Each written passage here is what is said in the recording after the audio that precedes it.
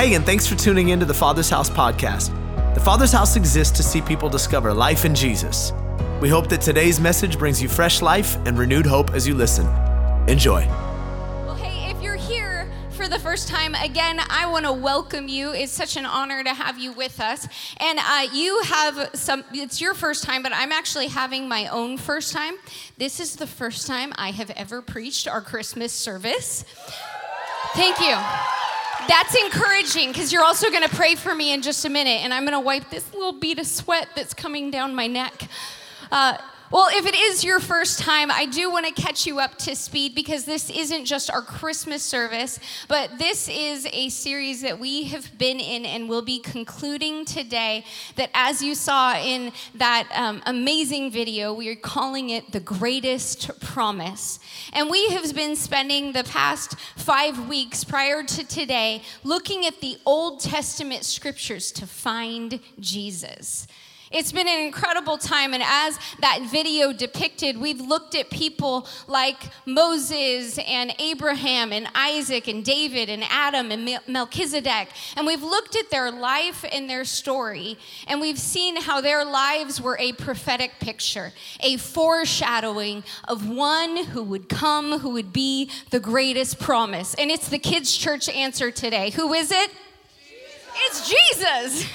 I want to share with you our key text that we've been looking at week after week, and it's out of John 5, where Jesus says this. He says, "You search the scriptures because you think they will give you eternal life, but these scriptures, they point to me."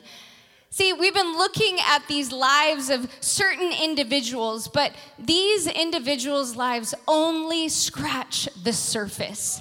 Because if you were to mine for the gold inside of this book, if you were to peel back the onion or push back the wrinkles, as we've said, then you would find on every single page, through every single story, through every single prophetic word, that there is a great promise that it points to. The greatest promise that we will ever have, and that is Jesus, the Savior of the world. Can we just give him honor today? Well, this morning, as we get the opportunity to peer inside of this Christmas story, what we're going to find is it wasn't just the Old Testament that was a foreshadowing that spoke of Jesus, but even in his birth, he points us forward. Yes, even a baby lying in a manger speaks of himself as the greatest promise. Now, I have a title for you this morning if you're taking notes. And if you aren't new with us, you might be wondering, is Robyn going to deviate from the theme of the titles like Jazzy went rogue and did that one week? Or is she going to follow suit? Well, listen, guys, this is my best friend right here.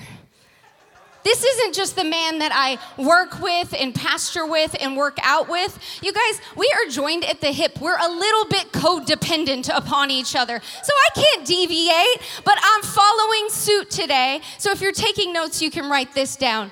There's a man in the manger. And if you need help remembering it, I just want you to think about this for just a second. And because I love him, I'm talking about that man in the manger. Okay. There you go. I love you, babe. Okay, let's pray, shall we? Oh, Jesus, we thank you that this isn't just a time to come around and celebrate lights or Christmas carols, but this is an opportunity to give you just a little bit more glory, to focus in on you as the greatest promise. So right now, as we kind of shook off the holiday spirit that would maybe distract us from you, we again just invite you to simply come and do what only you can do. You have the opportunity every single time we come to worship you to change our hearts over and over and over again. So we intentionally open up our hearts, open up our spirits to receive from you, and we invite you to speak to us today. And of course, pray for me and that I would stop sweating in the name of Jesus. Amen. Amen. Well, if you know me, you may have noticed something different about me today. I got myself a new pair of glasses. I can see y'all. It's crazy. Now, if you really know me, then you actually know this isn't the first time that I've ever worn glasses before. Because when I was about 10 years old, I found out that I was basically blind. Yeah, I was the youngest child, so you tend to be like paying attention to the other ones. Sorry, where's my mom at? It's gonna be fine, I know. I couldn't see for the first 10 years of my life. But we finally went to the eye doctor, and I found out that I was extremely nearsighted, and I also had an intense astigmatism. What's an astigmatism? I'm honestly still not sure. I'm just glad I know how to pronounce that word, kind of. Apparently, it means that your eye is shaped like a football, and apparently footballs aren't good for seeing. So those were my eyes. So when I was 10, I had a really great boost of self-confidence where I got some Coke bottle glasses that I got to wear. Oh, poor little 10-year-old I was. I begged my parents for contacts, and then finally I was able to convince them to get contacts. So I had either glasses or contacts for most of my life, until about 7 years ago when I finally found an eye surgeon who was willing to take a risk on me and do eye surgery on someone with such an extreme astigmatism. Now, the only caveat to this was the doctor said that if I got this corrective surgery, it was only going to last for a little while. He said I would have about 5 to 10 years of 20/20 vision, and then it would start to wane. But as someone who wore Coke bottle glasses, I was like, bro, that's cool. I'll take 5 to 10 years. I must say, it has been a blissful 6.5 years seeing with 20/20 vision. Until about 6 months ago, as I was driving, I'm like trying to read the highway signs, and I'm doing this. And I'm like, something's different. So it took me, of course, 6 months to actually go to the eye doctor until just a few weeks ago. I was like, I should probably go get my eyes checked. Now, I got good news that my eyesight isn't as bad as it once was, but it also isn't close to 20/20. So my eye doctor told me, she said, hey, listen, you definitely need to wear your glasses when you're driving, and she knows what I do. So she said, I also recommend when you preach, if you want to see your congregation, you should put those glasses on. It was so funny because when the glasses finally came in the mail, I put them on, and I instantly started cracking up because I didn't realize how unclear things had been for the last 6 months. I put them on, and you do that thing where you go look in the mirror, and you're like, oh, there I am. Oh, there I am, Peter. My wrinkles are deeper, my pores are bigger, and now finally, Martha, I can see you in the back of the room. Hi, Martha. Well, just like I can see clearly now, when it comes to this very familiar Christmas story that we know, it is my hope that you and I today would put on some spiritual glasses, that our vision would sharpen, and that we would peer into this story to see Jesus and what he points to with a newfound focus, a newfound clarity this morning. Are you guys up for that? Well, the majority of this story of the birth of Christ is found in both the Gospel of Matthew and Luke. We don't have time to go through the entirety of both of those stories this morning, but I'm not going to make the assumption that everyone in the room has heard it. So let me give you a snapshot, a eye into what this story was all about. There was a girl by the name of Mary who was a virgin that God had found favor with. And so he sent his angel, Gabriel, to Mary to tell her, hey, God's found favor with you, and something crazy is going to happen, girl. You're going to become pregnant with the Christ, with the Messiah. You're going to name him Jesus, and he's going to be of the line of David, and he is going to be the Messiah for all that we've been waiting for. Now, Mary at the time was engaged to a guy named Joseph, who was of the line of David. And not only did this angel come and tell her, but he also came to Joseph in a dream and told him a very similar thing. He said that Jesus was going to save the people from their sins, that he was going to be called Emmanuel, God with us. Now, Joseph and Mary were not the first ones to hear this, because this angel was actually quoting from the book of Isaiah, which says this: therefore, the Lord himself will give you a sign. Behold, the virgin shall conceive and bear a son, and shall call his name Emmanuel. Now, this prophecy was given 700 years before this angel Gabriel showed up to Joseph. 700 years. That's longer than we've been a nation. But this hearkening back to this 700-year-old prophecy is evidence today of our first point. So if you're a note taker, I want to invite you to write this first thing down. Jesus points to God's faithfulness in fulfilling his promises. And I'm going to just say that one more time because it's a mouthful and it takes a little while to write down. So one more time. Jesus points to God's faithfulness in fulfilling his promises. If you're part of this community, you know that for the entirety of this year, this has been our theme. That all year long, we've been talking about this theme of every promise. Our key scripture for this comes from 2 Corinthians 1:20. And we believe what this says. It says, for all of God's promises have been fulfilled in Christ with a resounding yes. And through Christ, our amen ascends to God for his glory. We have preached about this. We have sang about it like we did again this morning. And we have testified to every single promise that we have seen come to pass this year. I will repeat something that we keep reminding you of, and I'm going to repeat it until I'm a little old gray lady, that Jesus healed my kid this year. This is a promise of God that we'd been praying for, that there is an immovable blood clot in her portal vein, and in February, he removed it. He did the impossible. But we didn't just see a miracle in her life. Man, we saw people who were told they couldn't have babies get pregnant. We saw whole families restored. We saw name after name after name come out of this box.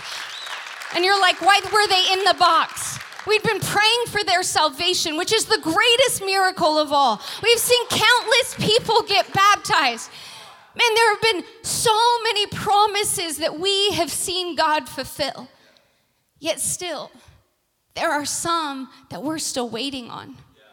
There are some promises held up in the hearts of people in this room that you have not seen the fulfillment to, that you're still holding out for. But here's the deal. This morning, I want to let you know that puts you in very familiar company with this story that we're peering into. See, there were 700 years between Isaiah's prophecy about the coming Messiah and when Jesus finally came. And there were 1,400 years between Moses and Jesus. Yet both of them said, I promise a Messiah is going to come to us. I promise that he will one day come. Yet they waited and they hoped and they still hadn't seen it come to pass. And that is a very familiar ground for some people in this room who you are still holding out. You're still holding on to that miracle. And you find yourself in this spot, this awkward space that the Dave Matthews Band calls the space between. You're standing between promise and fulfillment. But can I just remind you on the last service of 2023, the last Sunday service, that even though you haven't seen that promise come to pass, does not mean it's not going to happen. See, 2 Peter 3:9 says, the Lord is not slow in keeping his promises, as some understand slowness. And this whole story of the Messiah finally coming, what does it do? It proves to us that God, in fact, is faithful. He is faithful in fulfilling his promises. But sometimes it's just not in our timing. As you and I read the Bible today, we understand it as one cohesive story, one book that we can flip through and we can compare and contrast scriptures. But just go with me for a moment. If we understand the writing of the scripture when it took place throughout the Old Testament, man, it wasn't like that. No, there were 40 different authors that the Holy Spirit inspired to write 66 books of the Bible over the course of 1,400 years. So these prophets weren't comparing notes. You know, the prophet Micah was not calling up the major prophet Isaiah and saying, yo, man, trying to figure out to write over here. Can you let me know what Holy Spirit said to you today? No, it wasn't like that. Yet still, from minor to major prophet, they all proclaim the coming of the Messiah. I don't think I've convinced you yet, so let me tell you a little bit more. Did you know that there are over 300 prophecies about the coming Messiah? About Jesus our Lord, not just about his birth, but everything he would accomplish, everything he would do up into his death and resurrection. And Jesus fulfilled every single one of them. To take it a step further, let me share this with you. I came across a guy who is a mathematician. He has an interesting name. It's Peter Stoner. I hope he was not high when he wrote this, but just to make you laugh this morning as we tell you some facts. Now, Peter Stoner counted the probability of the messianic prophecies that Jesus fulfilled, and he concluded that the chance of one single man fulfilling just 48 of these prophecies found in the Old Testament would be 1 in 10, followed by 157 zeros. Shout out to Tim Santos, because when I sent him this, he said, hey, I found the name of the word for 10 plus 157 zeros, and it's right here. Do we have any mathematicians that can read this out for me this morning? Good. Jordan? Yep, what Jordan said. Give it up for him.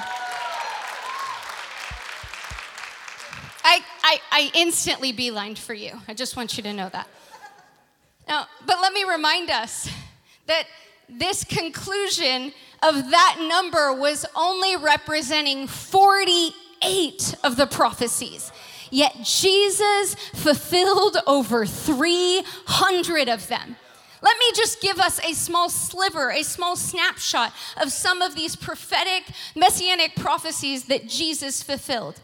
Isaiah said that the Messiah would be born a virgin. Micah said that he would be born in Bethlehem. Zechariah said that he would enter Jerusalem riding on a donkey. And he also said that he would be bought for 30 pieces of silver.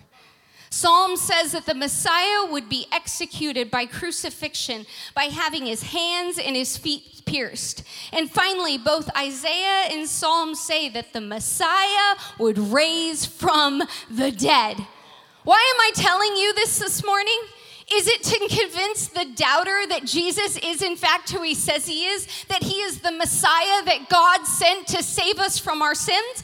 Absolutely. But I also tell you this today to remind you that God keeps his promises, and Jesus is evidence of this. And reading the story about Jesus the Messiah finally coming should give us hope for everything else that he's promised us. Everything else he's promised us. If he fulfilled that, why would he not fulfill what else he said? But sometimes it just doesn't happen along our timetable. As I was in the middle of writing this sermon, I had a scheduled phone call with somebody. And it was a good moment to have a break, but I had just written down that first point, that Jesus points to God's promise in fulfilling all of his promises. Just written that down, and I'm like, okay, let's pause for a minute, I'll take a break. And I had a phone call with someone, an amazing gal in our community, and she called me, and I didn't know what the phone call was gonna be about, but she said, hey, I called to encourage you. Because over the last 5 weeks while we've been in this series, the Holy Spirit keeps showing me something. Every time I come in, that image that Tim had created, that graphic, the Holy Spirit has begun replacing the men that are on the walls along the side of this auditorium with that graphic. She said when she comes in and she sits down, and she's sitting down in this room right now, and she said, I see it out my peripheral. You know, maybe everybody but Moses, although I really do like that Moses more than that one. But she also said, I'm so glad I waited to talk to you because I felt like God showed me something else. I was looking at this graphic, and when I saw the greatest promise, I heard the Holy Spirit say that he has a great promise over the Father's house. Don't you love when you get on the phone with someone or somebody tells you something and it's like a download straight from heaven? Doesn't matter what their voice sounds like. I'm like, that's the Holy Spirit speaking to me right now. Because here's the deal. There is a great promise that God has given the Father's house, one that I have been clinging to for the last 5 years, that God would give us this very building that you sit in right now. And I have walked around this building and prayed for the last 5 years. And I truly thought that in 2023, that great promise was going to come to pass. But it didn't. So as I sat down and wrote this point, it was as if the Holy Spirit said to me, don't just remind those people that will sit in that Sunday morning service. Remind yourself that if I fulfilled these promises, why would I not do that? I don't know what it is that you're holding on to, but this morning I want to invite you to make it personal. What's the promise that you're clinging to? What promise are you holding on to? Because I want to invite you to maybe get a little bit of an encouragement and a reminder and a phone call from heaven too to say, don't give up. Don't give up in hoping. Listen, I did the math. It took me a long time. There's 14 days left in this year. And actually, as I was kind of going through this sermon rehearsing, I was like, wait a minute. God created the earth in a week. What he could do, if he did that, what could he do in 2 weeks? Come on now. Come on, this year isn't over yet. You have 14 more days. Why would we stop hoping? Why would we stop believing for those promises? Is it that son or that daughter that you've been praying for that's far from God? Is it to no longer be told that you're barren but finally get that baby that you've been waiting for? Is it for that broken marriage that you're staring in front of? What is it? Listen, yes, there's 14 days left in this year, but even if our waiting takes us into 2024, so be it. At least it's not 1,400 years. Come on. If you're willing to wait, I'll wait with you. If you're willing to hold on to that promise and not give up and stay in that awkward space between promise and fulfillment, I will wait with you. Let this reminder of the greatest promise help bring hope back to us today for everything else that God has promised us. Amen? Okay, I'm done preaching. Just kidding. That was the first point. There's a couple other things that I believe Jesus wants to point to. So we're going to dive deeper into this Christmas story. And another thing that he points to is this. Jesus points to unity among divided people. That classic porcelain nativity scene that maybe you have in your home right now. It has Mary and Joseph, some farm animals, and then two groups of men. There's the shepherds, and then there's the wise men. We're going to explore the shepherds a bit more in our last point, but for now, let's peer a little bit deeper into these wise guys. You wise guys. We're going to go to Matthew 2, and we're going to read a hunk of scripture, shall we? It says this, Jesus was born in Bethlehem in Judea during the reign of King Herod. About that time, some wise men from eastern lands arrived in Jerusalem asking, "Where is this newborn king of the Jews? We saw his star as it rose, and we have come to worship him." King Herod was deeply disturbed by this, and as was everybody else in Jerusalem. So he called a meeting of the leading priests and the teachers of religious law, and he asked, "Where is the Messiah supposed to be born?" "In Bethlehem, in Judea," they said, "for this is what the prophet wrote. And you, O Bethlehem, the land of Judah, are not least among the ruling cities of Judah. For a ruler will come from you who will be the shepherd for my people Israel." After this interview with the wise men, they went on their way, and the star they had seen in the east guided them to Bethlehem. It went ahead of them, and then it stopped over the place where the child was. When they saw the star, they were filled with joy. They entered the house and saw the child with his mother Mary, and they bowed down to worship him. Then they opened up their treasure chests, and they gave him gifts of gold, frankincense, and myrrh. Now, how each of these groups of men got to the side of Jesus was entirely different. For these shepherds, they were brought by angelic visitation. An angel came to them in the field and said, guess what? The Savior of the world is here. The Messiah's been born. And then they were given a roadmap to how to get there. And they were also given a description of what Jesus would be wearing. But it was entirely different for these wise men. There was no angelic visitation. There was no Google printout. Remember those? There was no explanation of his attire. Instead, these men, by the way, your little manger scene kind of throws us off because there are most likely far more than 3 of them in their company. These men weren't just known as wise men, but the Greek word used for them was magi. And these magi were studiers of the sky. They were studiers of astrology and astronomy as they went hand in hand in ancient times. But not only did they study the sky, they also must have studied the scriptures. They at least knew some of the messianic prophecies. They knew Numbers 24, which said a star would come out of Jacob, and Micah 5, which says that the Messiah would be found in Bethlehem. And it was the sky and the scriptures that led them to Jesus to bow down and worship in him, hail him as King of the Jews. Now, these shepherds who were led by this angelic visitation, they were Jewish. We'll read a little bit more about them in a bit.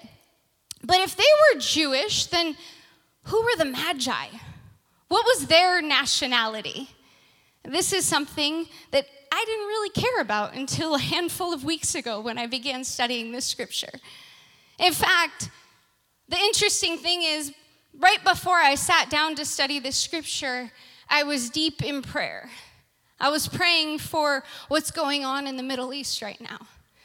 And as you know, as a community, that we have supported and loved on and sent aid and prayers to people on both sides of this conflict. We have friends on both sides. In fact, we have both Jewish and Palestinian families right here in our congregation. And let me just say real quick, as a pastor, it has been one of my greatest honors to get to walk with some of these people in the darkest times that they have ever faced. But also, as a pastor, I do not claim to have the answer or the remedy. As somebody who's in a church in the Sunset District of San Francisco, I know I don't hold the keys to this conflict. I know I don't have the remedy for what to do. I know that God has called me to pray. I know that he's called me to support and send aid. But to be honest, I often sit down and say, God, what else do you want me to do? Do you know, time after time, I keep hearing the Holy Spirit whisper the same thing to me. Keep pointing them to Jesus. Keep pointing them to Jesus. So I was in this time of prayer, and then I sat down and shifted my focus to begin to study the scriptures in Matthew and learn about the Magi. And I found out that some theologians think that these Magi hailed from Persia. But as I studied on, I found out that many other theologians trace these Magi back to Arabia. That means that it wasn't just Jewish shepherds that came to visit the Messiah when he was born. It was also Arab astrologers. We just step with me into this for just a second. When Jesus, the Messiah, finally came, there was Jewish shepherds and Arab astrologers that came to his birth to come and surround Jesus at his manger. Both came to worship him. Both came to point to him as the Messiah. Both bowed down and said, "This is the King of the Jews." Is this not a picture that the Holy Spirit would want to show us right now in this time in history and what's going on in the Middle East? I don't think that's a coincidence. But you may say this morning, well, some believe they were Persian, Robyn. Well, you're right. Listen, I could be completely wrong. Maybe they were Persian magi that came. But either way, the fact remains, there were both Jewish and non-Jewish people that came to respond to the Messiah coming, that came to gather around him at his birth. The two came together to unite and say, as our title suggests, there is a man in the manger. And this morning, you might be Persian, you might be Arab, you might be Jewish, you might be Asian, you might be like me, Heinz 57 ketchup, because I'm not sure what I am. That's what my grandma used to tell me. Here's the deal. No matter our nationality, no matter our economical status, no matter our political opinion, there is one thing that we can come around in common. If you're a follower of Jesus, if you've bowed your knee to worship him and call him Messiah, then that means we have the greatest thing in common. That means that we can come in common in unity to the man in the manger. Because let's be honest right now, you don't have to be Palestinian or Jewish to be in conflict and divide over what's happening in the Middle East. And let's be even more honest. The church and the Christians are just as good at divide as the world is. And you may be not dividing over what's happening across the globe right now, but maybe you're dividing on something that's a little bit closer to home. Maybe you're divided in your marriage right now. Listen, me and Tim are walking with far too many couples that are on the brink of divorce. Or maybe for you, it's a divide and a conflict with a brother or sister in Christ, and you've been carrying around an offense like it's in fashion. Or maybe you're the person that's gearing up for that Christmas meal with your family, and you know you're going to show up to that uncle who has a different political opinion, and you've been rehearsing in your head your argument for him as you sit across the table, and you're just ready to lay into him. Man, we are so good at divide sometimes, and the enemy loves it. He loves it when we partner with him to steal, kill, and destroy the unity that was once amongst believers. He loves when we divide. And sometimes we're so good at it. But can I be honest and remind you, I said I don't have the keys to how to solve the problem halfway across the world. And I also might not have the keys for solving the conflict in your own personal life. But I can do one thing. I can keep pointing you to Jesus. I can keep pointing us to Jesus, pointing us to a shepherd and a magi who came and united around Jesus, that found unity amongst a man in a manger. I can keep pointing us to what Paul says in Ephesians, as he says, get rid of all bitterness and rage. Get rid of that strife, all types of evil behavior. I can point you to what it is that Jesus said in John 13, where he said, your love for one another will be displayed to the world that you are my disciples. Listen, we may not come together on the issue of land rights. We may not come together in our political opinions. We may not even come together on the wrongs that have been done in a relationship. But can we stop pointing the finger at one another? Can we stop pointing out one another's faults and wrongs? Can we stop running to the internet to blast someone online to say you're wrong? Can we stop ruminating over the opinion and the decisions of other believers? And instead of pointing at one another, what if we do something else? What if we follow suit with these magi, with these shepherds? What if in prayer and thought and deed, we point to the King of Kings? We point to the man in the manger.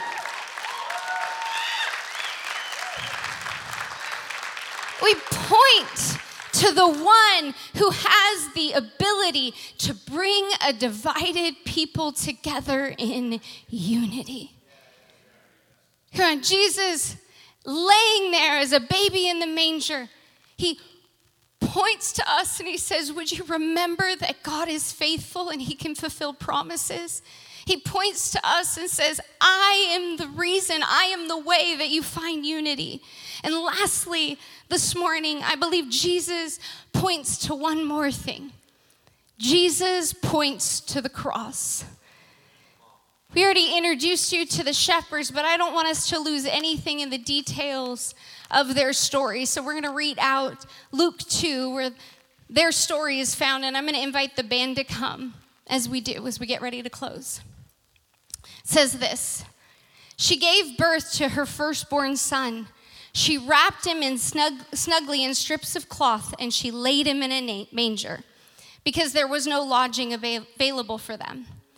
That night, there were shepherds staying in the field nearby, guarding their flock of sheep. Suddenly, an angel of the Lord appeared among them, and the radiance of the Lord's glory surrounded them. They were terrified, but the angel reassured them, don't be afraid. The Savior, yes, the Messiah, the Lord, he's been born today in Bethlehem in the city of David. And you will recognize him by this sign. You will find a baby wrapped snugly in strips of cloth, lying in a manger. The shepherds said to each other, let's go to Bethlehem. Let's see the thing that's happened, which the Lord has told us about. So they hurried to the village, and they found Mary and Joseph. And there was the baby lying in the manger. These shepherds were not ordinary shepherds guarding ordinary sheep. Instead, they were Levitical shepherds, and they were caring for the Levitical sheep. These were sheep that were raised specifically to be sacrificed. We talked about this last week, that once a year on the Day of Atonement, they would take one of these sheep and they would kill it and take its blood and sprinkle it on the mercy seat. And this would signify that you and I, or the people of the time, had been cleansed of their sin and they could be made right with God again. See, God didn't just direct these Levitical shepherds and tell them, hey, you're going to find the Messiah. He'll be laying in a manger. No, that angel gave them a very specific detail about how they would find him. It's a detail that you and I would probably just read over, but for them, it was so significant. He said, you will find him and you'll know he's the Messiah because he will be wrapped in swaddling cloth. Well, these shepherds were very familiar with swaddling cloth because right after a lamb was born, they would take it and they would clean it up, and then they would take swaddling cloth and they would wrap that lamb so that it would remain perfect for the sacrifice, to keep it away from bruise or cut or any sort of ailment, to keep it perfect. So the angel of the Lord is saying, the lambs are wrapped in swaddling cloth, and you'll find the Messiah wrapped in swaddling cloth. I almost titled this sermon that there's a lamb in the manger, like we started with, and the lamb was in the garden. Essentially, this angel was telling these shepherds, hey, you have been raising these sheep year after year for sacrifice after sacrifice so that you could be made right with God. But I'm here to tell you that you're about to be out of a job. I'm here to tell you that I have finally sent my promise that you've been waiting for. And you will find him wrapped in swaddling cloth, because he, like the lambs you wrap up, will be the Lamb of God who will take away the sins of the world. He might look like an innocent, vulnerable little baby right now, but just you wait. He is going to grow up And he's going to spend every single day of his life away from sin so he can remain without blemish, so he can remain perfect for you, so that he can die for you and be the ultimate sacrifice you've been waiting for. The prophets of old reminded us over and over and over again in the Old Testament, and they pointed to Jesus. They said, he's the lamb in the garden. He's the ram on the mountain. He's the prize to keep our eyes on. He's the shepherd on the throne. He's the priest in the valley. And here he is, finally making his entrance to earth. The greatest promise has finally come. The man in the manger, and here Jesus is pointing to the cross, pointing to himself like a lamb that was intended to die. Jesus came, and then he was wrapped in that same swaddling cloth as he laid in the tomb, born to die so he could rise. This is who he is. Without fail, every single year, I hear from my dad. He's a man of sayings. Just hang around him long enough and you'll figure it out. I haven't heard this one yet, so I'm waiting. I'm gonna find him in the lobby. Every year, my dad says, without Christmas, there is no Easter.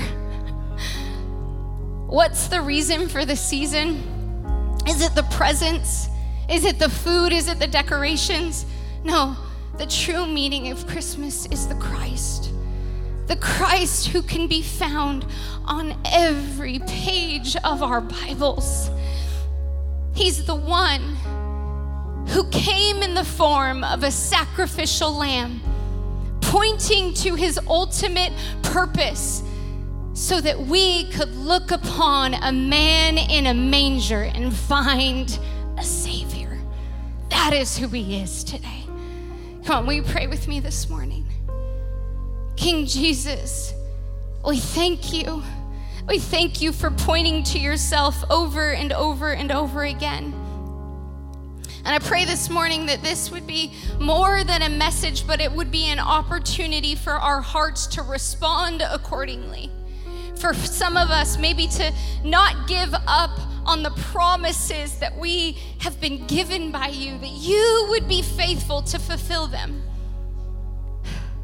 For others, to choose this morning, no matter what we're facing in our personal life, or the world around us, to choose to cling to unity.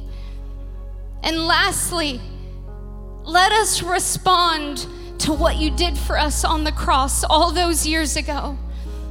I want to take a moment this morning, as we do every single week, and I want to offer up an invitation for those of you in the room that need to respond to Jesus this morning and everything that he did for you on the cross.